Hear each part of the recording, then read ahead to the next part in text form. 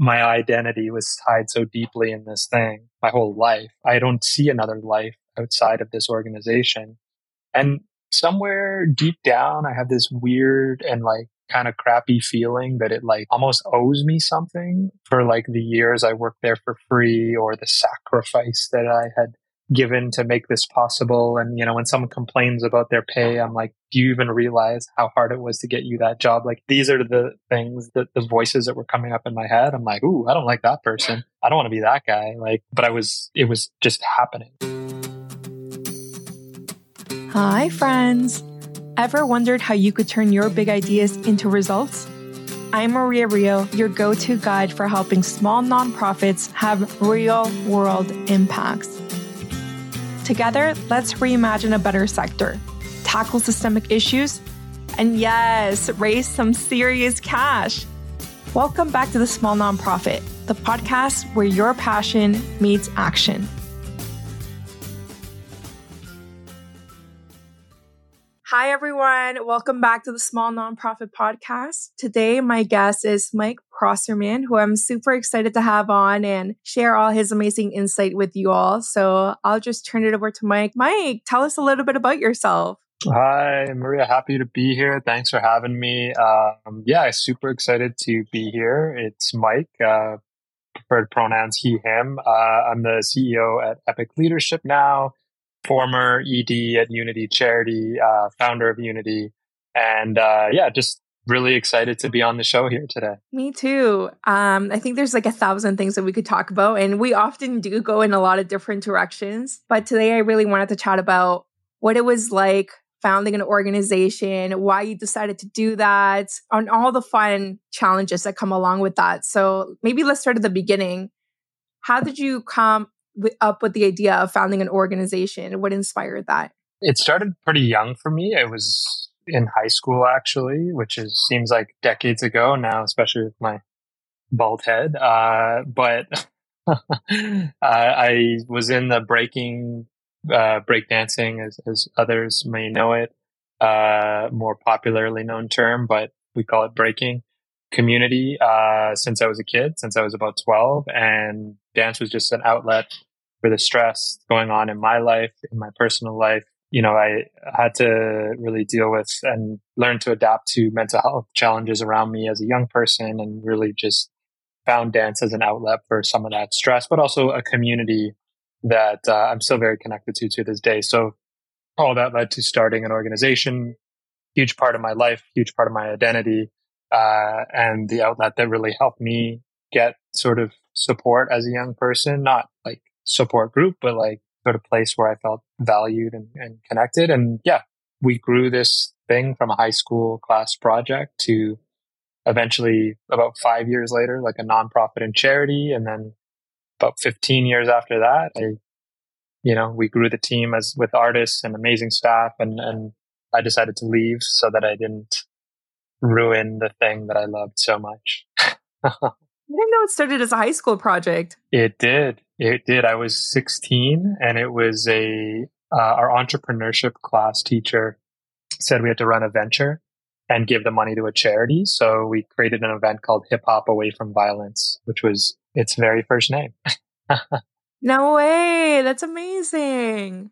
So then how did that continue to be a project for 5 years? And why did you decide to register as an organization? It's a good question. I get asked that question a lot because a lot of folks I know are like trying these ideas. They see this issue in, their community, and they're like doing stuff to address it. But they're like, do I need to register a nonprofit? And honestly, it took us about 5 years of like running these. At first, it was just a show in schools to raise awareness, use hip hop as an outlet to help young people share their stories ultimately, but also to just share the art form that ultimately is just such a powerful tool to create engagement on so many levels in life, I believe. So we did that in one school. We brought it to 3 more schools. I was literally a teenager, like going to principals in our area. And then eventually we did it in 5 schools and 10 schools. And then I went to York University, and we started a student club. So actually Unity took like 5 forms of registration before it actually became a charity. We were an unregistered group, just knocking on principals' doors. We eventually became a student club at York University, so we were able to recruit volunteers. Then we became trusteed by an organization called Leave Out Violence, so I joined their board, and they sort of hosted us as a program of theirs. So Hip Hop Away from Violence became a program. And then finally we decided, let's go for nonprofit and apply for a charity. We actually got denied as a charity, so we had to resubmit the application. So there were like 5 forms of registration all along the way, and that was after 5 years of doing it. I only decided I wanted to register a nonprofit to answer your actual question. Once I was graduating university, and I said, do I go and get a job in the sector, or does this sort of justify standing on its own 2 legs?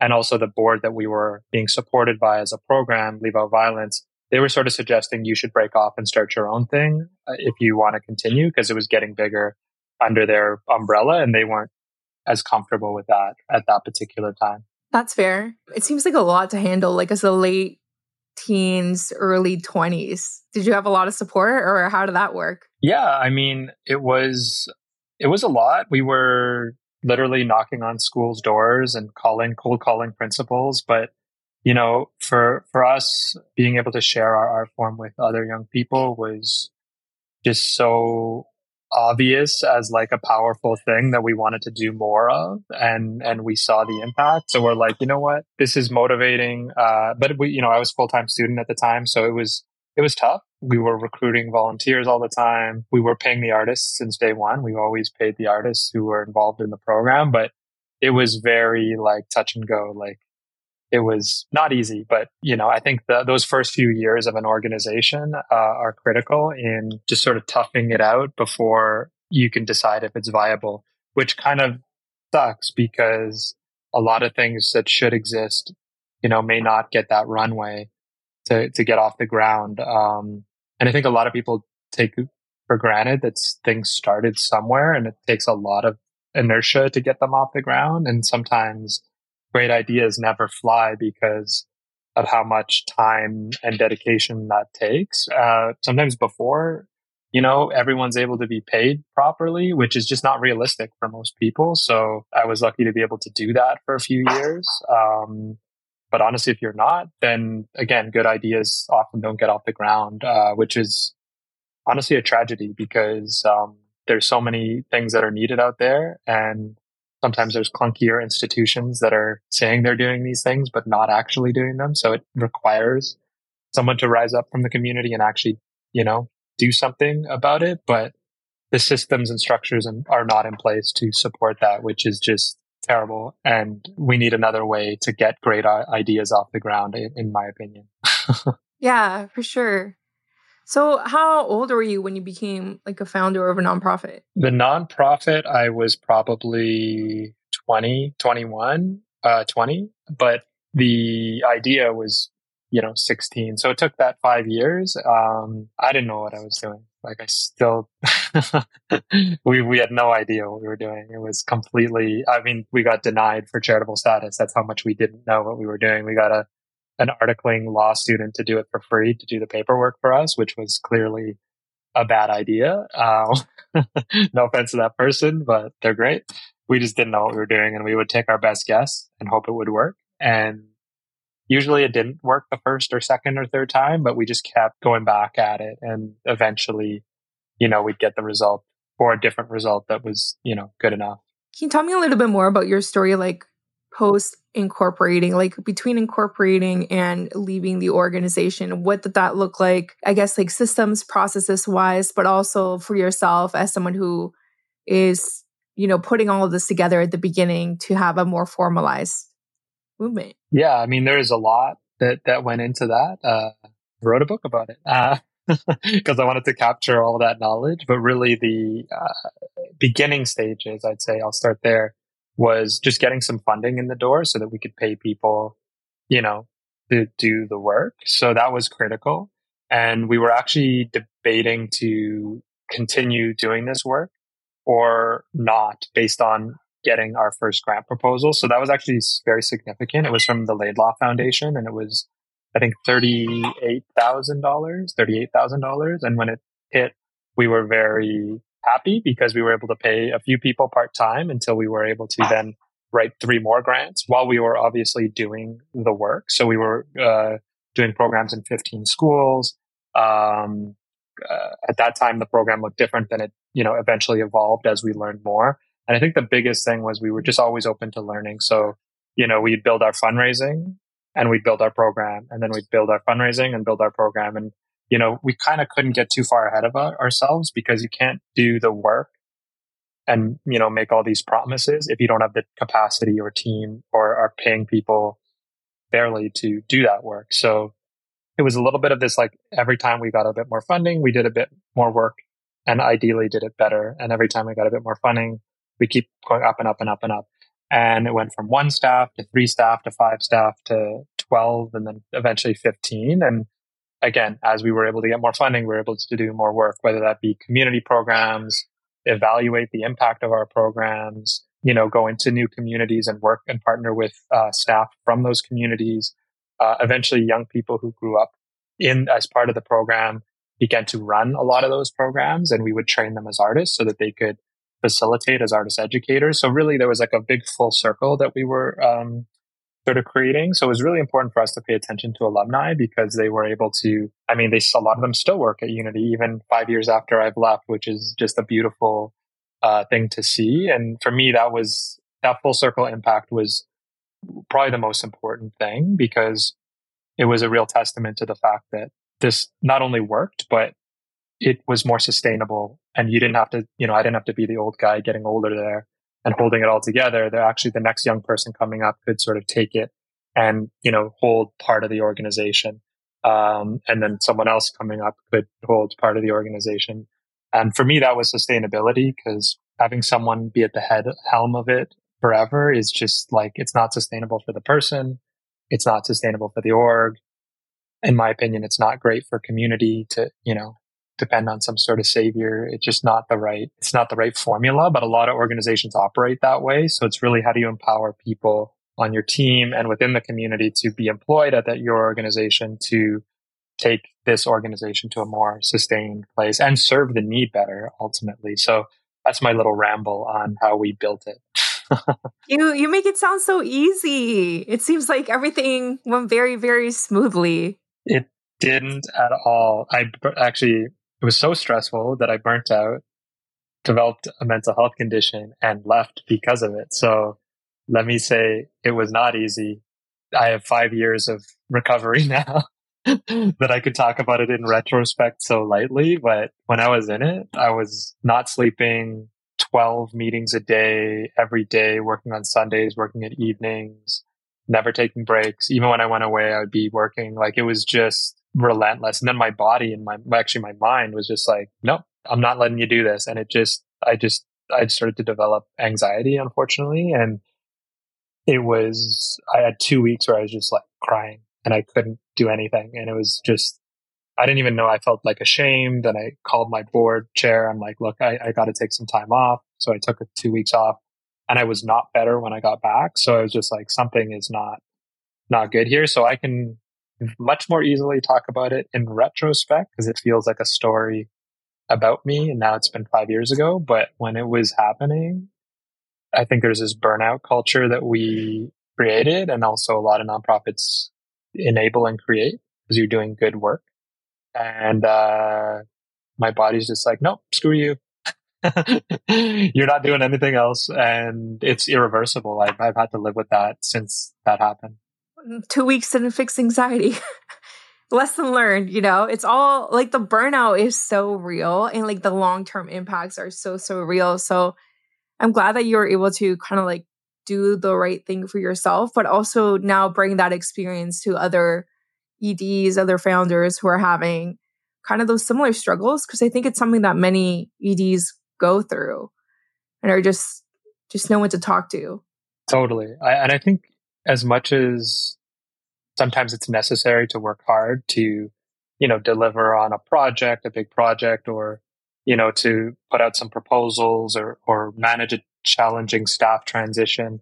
you got to do those things. But if you're going from crisis to crisis, which we often were, and I feel like a lot of EDs that I speak to are, then something's got to change. And I'm a big believer we do not need to create a burnout culture, but there are elements of nonprofits that push us to build them that way. And then you're kind of building your own challenging situation. So, and funders have demands that are sometimes unreasonable, and, we learn to push back on some of those and maybe negotiate and say, hey, this is what we need and how we need it. And we've walked away from some funding because of that. And, there's always that example that comes to mind of when we took $10,000 or $5,000 and it was more work than, someone who was giving us 100. And in my opinion now, looking back, I would much more quickly say no to those things. And we began to, but at the time we just said yes to everything. And we got ourselves like entwangled in all these positions, and our staff, honestly, let's say this is your job, 85% of it. And then the 15% of it that this is random $5,000 side project is actually the source of majority of their stress and the energy that they just don't need to be losing on this project. So focus, boundaries, saying no to money, which seems impossible and unreasonable. But I think that's what I'd go back and do differently to alleviate or like kind of smooth out that burnout culture a little bit. Cause I created it. Like, I'm not gonna, BS you and say I did otherwise. It was like my own doing and the teams once we got it going, but I was leading by example, and I needed to set a better example, which I didn't. Yeah. I love that, like, self-reflection, because many people just don't have time. They think they don't have time and they don't put in the work to kind of see that. Now that you've had some time to kind of leave the organization behind, what do you think were the pros and cons of you leaving when you did? I don't know if we could have, if I stayed any longer, I feel like I was already hurting the organization, but it was like micro, and I think it would have grown over time. And I guess the reason I even noticed that, and it's kind of a deeper conversation, is I really did see a lot of my mentors who were either founders or longtime EDs, and I would just learn from them, and they had great advice. But one thing that it seemed unilateral that they were not great at in a lot of cases was leaving and letting go. And I saw the impact of that at their organizations, some of their organizations that are now no longer in existence because of that, in my opinion. Some of them who hung on too tightly towards the end and either got let go or had their own health challenges and had to step away, all not benefiting the organization. And when you think about that, you sort of say, well, why did they do that? And that's kind of the interesting nugget that I feel like doesn't get spoken about a lot, is the why. Like, why would someone sort of hurt the thing they care so much about? And my quick answer to that is it's complicated. and the longer version is, my identity was tied so deeply in this thing my whole life. I don't see another life outside of this organization.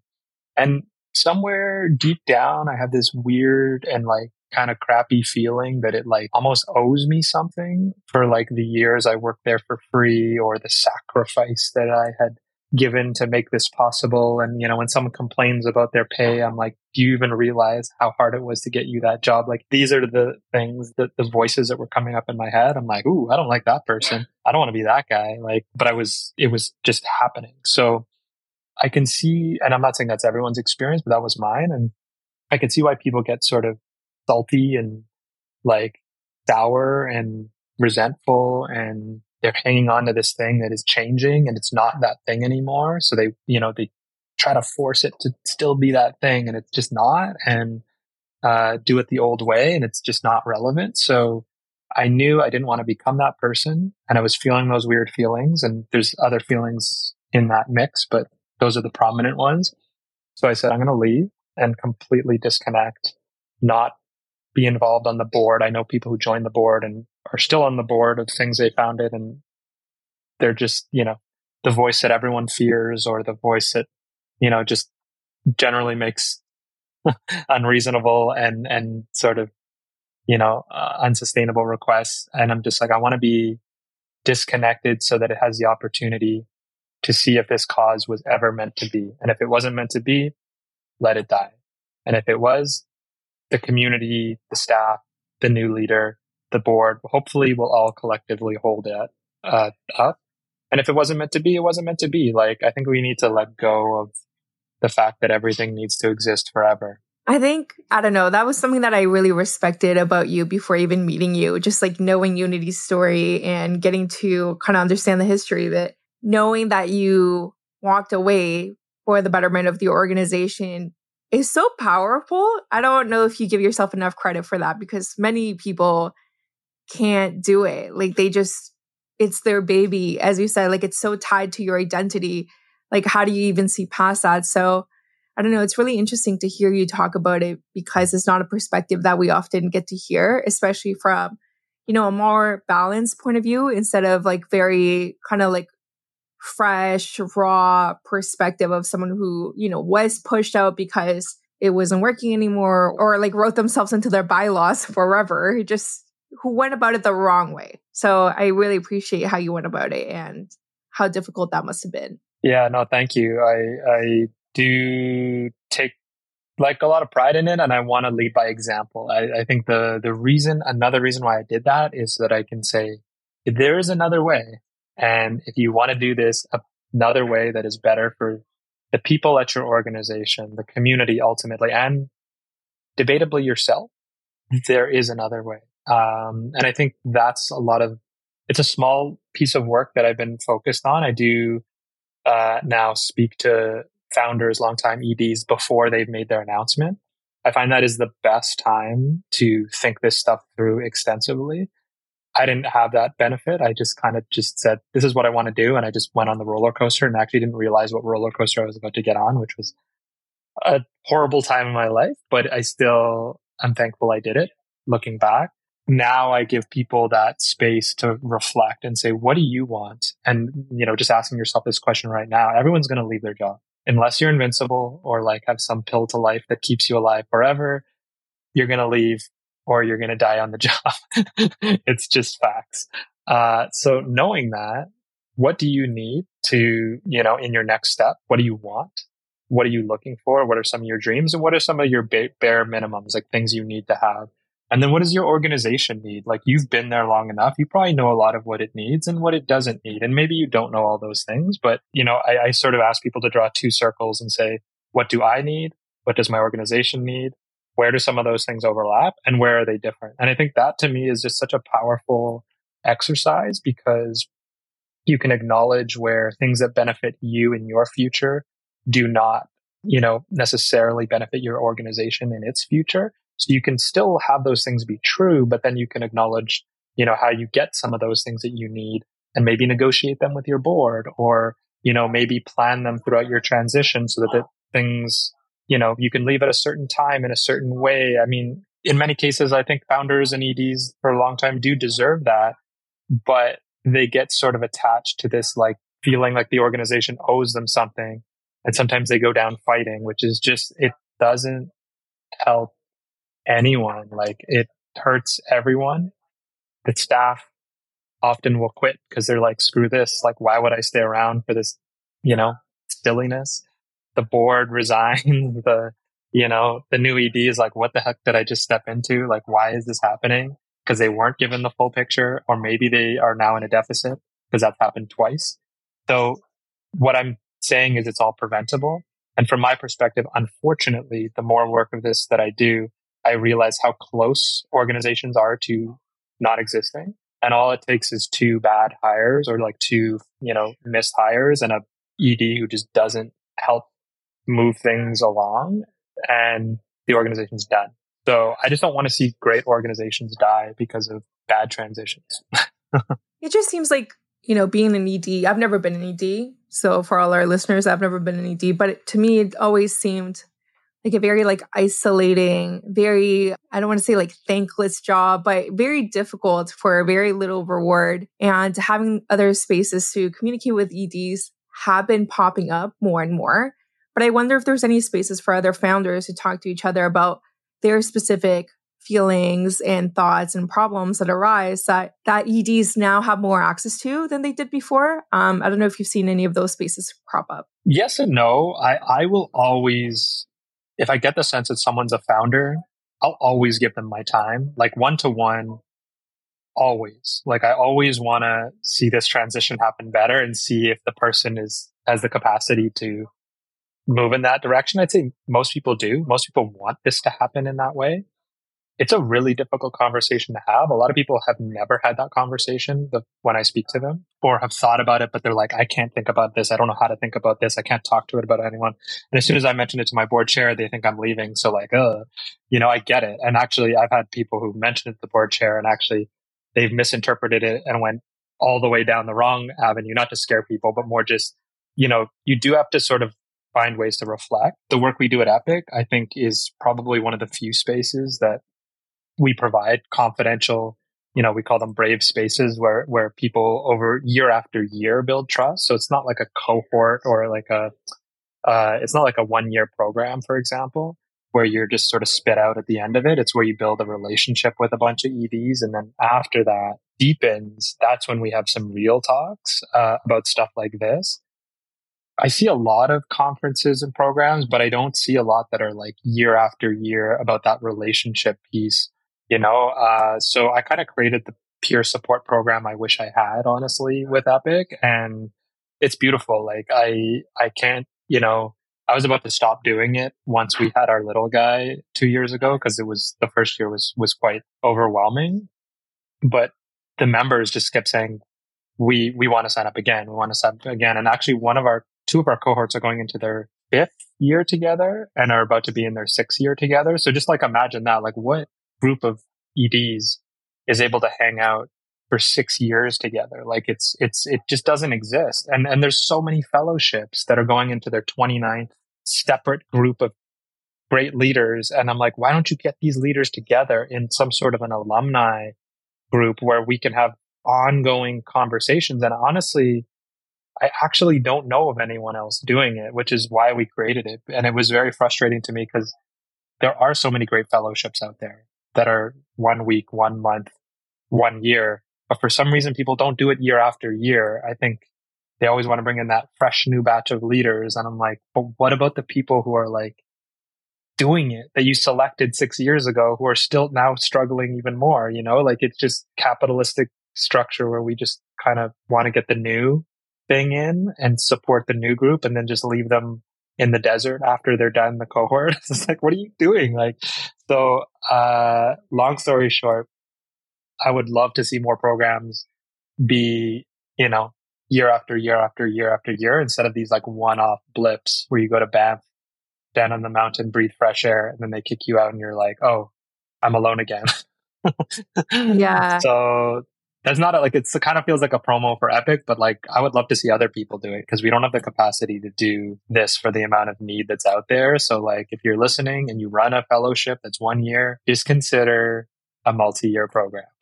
I've also seen like people target this peer support approach through WhatsApp, right? So they set up a WhatsApp group between like 5 or 6 EDs and they do kind of peer support in a very informal manner. So, Epic is doing it a little bit more formalized, which is great. But I'd love to hear kind of the struggles that EDs present to each other in these kind of conversations. Is it kind of like, I'm completely burnt out, I don't know what to do, I just want to leave? Or is it more tangible? Like we're facing a deficit, what do I do? What are EDs struggling with?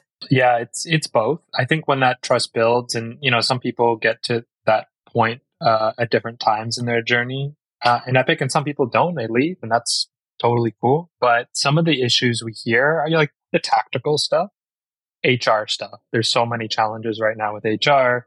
People can't afford to keep competitive in today's market. Costs are going up, all the stuff we've heard. The interesting stuff is what we don't hear, and not to get into specifics because it is confidential, but sort of as a broadscape theme that I do see is EDs are actually struggling a lot and they are burning out and they're in many ways months, weeks away from quitting almost at any given point. And it's unbelievable how much pressure is on some of these leaders to keep the ship running, especially smaller, much smaller organizations with, let's say, 1 to 10 staff, where you're just like, this won't exist. This will fall apart within 3 months if, someone isn't consistently sort of throwing things up in the air. As teams get bigger, I've noticed from some of our members that sort of gets sort of distributed a little bit more, but the smaller nonprofits, which I just kind of Googled it the other day, I think was like 80% of nonprofits are under, I looked it up on the charitydata.ca website, like you can search by size. And I think it was like 80 or 85% were under $1 million or even under $500,000. Like it was majority of charities are this size. And that's charities, nonprofits is a whole other ball game. But yeah, I was surprised how many people we've supported through mental health challenges, physical, everything from cancer to, loss of loved ones to welcoming new members to their family.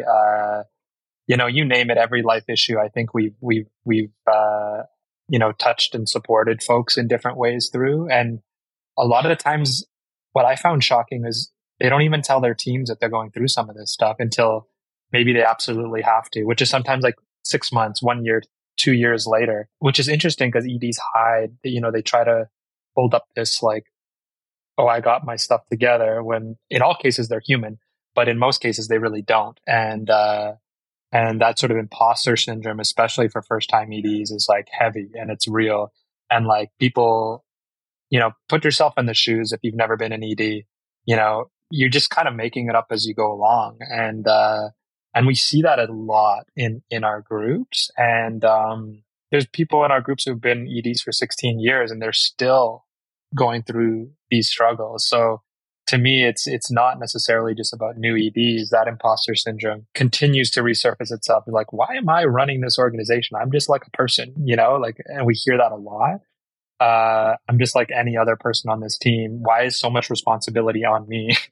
It's just like doesn't make sense. And in some of the smaller nonprofits, they're actually not getting paid what they should be, which is even more like, why am I doing this job? Like we hear that a lot too. Or unfortunately, we hear a lot of bad board members. I'll say this because it's so common, where board members are inappropriate, in the worst case, bullies. And, a lot of EDs leave these jobs because they don't want to deal with terrible board members. So like if you are on a board, like don't just take it seriously. Like think about how you can really support not only the ED, but the organization to be successful, and don't create like make work projects. And like, there's so many things, but like really when there is a toxic board member, we have to find better ways to get rid of them because there's no good structure in nonprofits to do so, unfortunately. And it often becomes okay, it's either this board member or I'm leaving as the ED. And, there's a head to head. And I've seen both scenarios happen in our groups where that head to head happened and the board member left, or that head to head happened and the ED left. And it's usually the ED left because the power position is in favor of the board member who's their boss. But sometimes the board member will be like, oh, fine, you don't want me to volunteer, I'll go away. Like that's the best case scenario. But, everything's nuanced. So I think the context is the most important in any one of these situations. There's no good or bad person. The context is like, how do we work through these challenges in the way that's best for ultimately the community, right? Like that you're serving. And if you lose that question, something is missing. So we do encourage our members to revisit like what is best for the community that you're serving, what is best for the health of your team members, what is best for your health. And so it's like asking the right questions too, so that they, make decisions that they're proud of, even if they don't have the outcome that, they were hoping for. Because you can't control the outcome, but you can sort of say, no, I'm making this decision with values, even though it's a messed up situation. And I'm going to live with whatever the consequence is, because I know in my heart that I did what I felt and what the community felt is the right thing, assuming they consulted the community.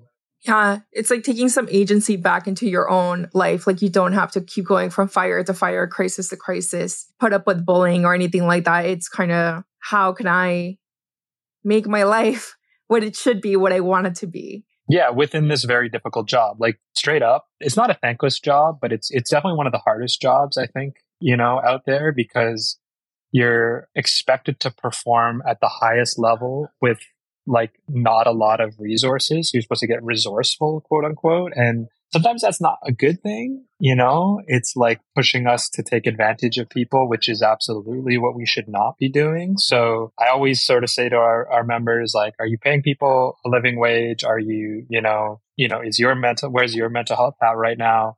And, it's not bad to work through difficult things and face, big challenges. But if you're not doing some of the basic human rights things, like you might want to reevaluate if you're approaching this issue in a way that's a way that you want to continue, because it can be very harmful. Like staff of like great organizations, quote unquote, are often, overworked, underpaid, and not treated with the same human rights that they're expected to treat their, community with, quote unquote. So like, why is that happening? It's a problem, a serious problem. I shouldn't laugh. It's like, it's real. And I think we need to reevaluate how we treat our teams, in addition to how we treat or support our community. Yeah, I absolutely agree. Thank you, Mike, so much for joining us today. This has been a really great conversation. And thank you so much for sharing so openly and vulnerably about everything that you're seeing and everything that you've experienced. I'm really happy for EDs to have you as a resource, and founders to have you as a resource to at least, connect with or talk to about, as someone who has been through a lot of this, and for you to be creating those bonds between other EDs is so special. So thanks again for sharing with all of us. Where can people find you if they want to connect with you? Yeah, no, thanks. It's been a pleasure. If you want to check us out, if you go to epicleadership.ca, I might even include a link to our transitions report, which is not right on the site, where they can read about sort of interviews and stories of anonymized founders who have left their organizations and some of the unbelievable things that happen. So I'll send you a link for that. I think it's a really neat report that might relate to today's conversation. And then also, the book on the site, epicleadership.ca. If you want to see me spin on my head, Instagram at bboypieces. It's a completely different world of mine. That's who I really am. I mean, I am all the things that I am, honestly, but that's where my heart lies. Okay, so we'll have all of that linked in the show notes below. And just another final thank you to you, Mike. And thank you all for tuning in for this episode of the Small Nonprofit Podcast. I am Maria Rio, and we'll chat next time. Bye for now. Thank you for listening to another episode of the Small Nonprofit. If you want to continue the conversation, feel free to connect with our guests directly or find me on LinkedIn. Let's keep moving money to mission and prioritizing our well-being. Bye for now.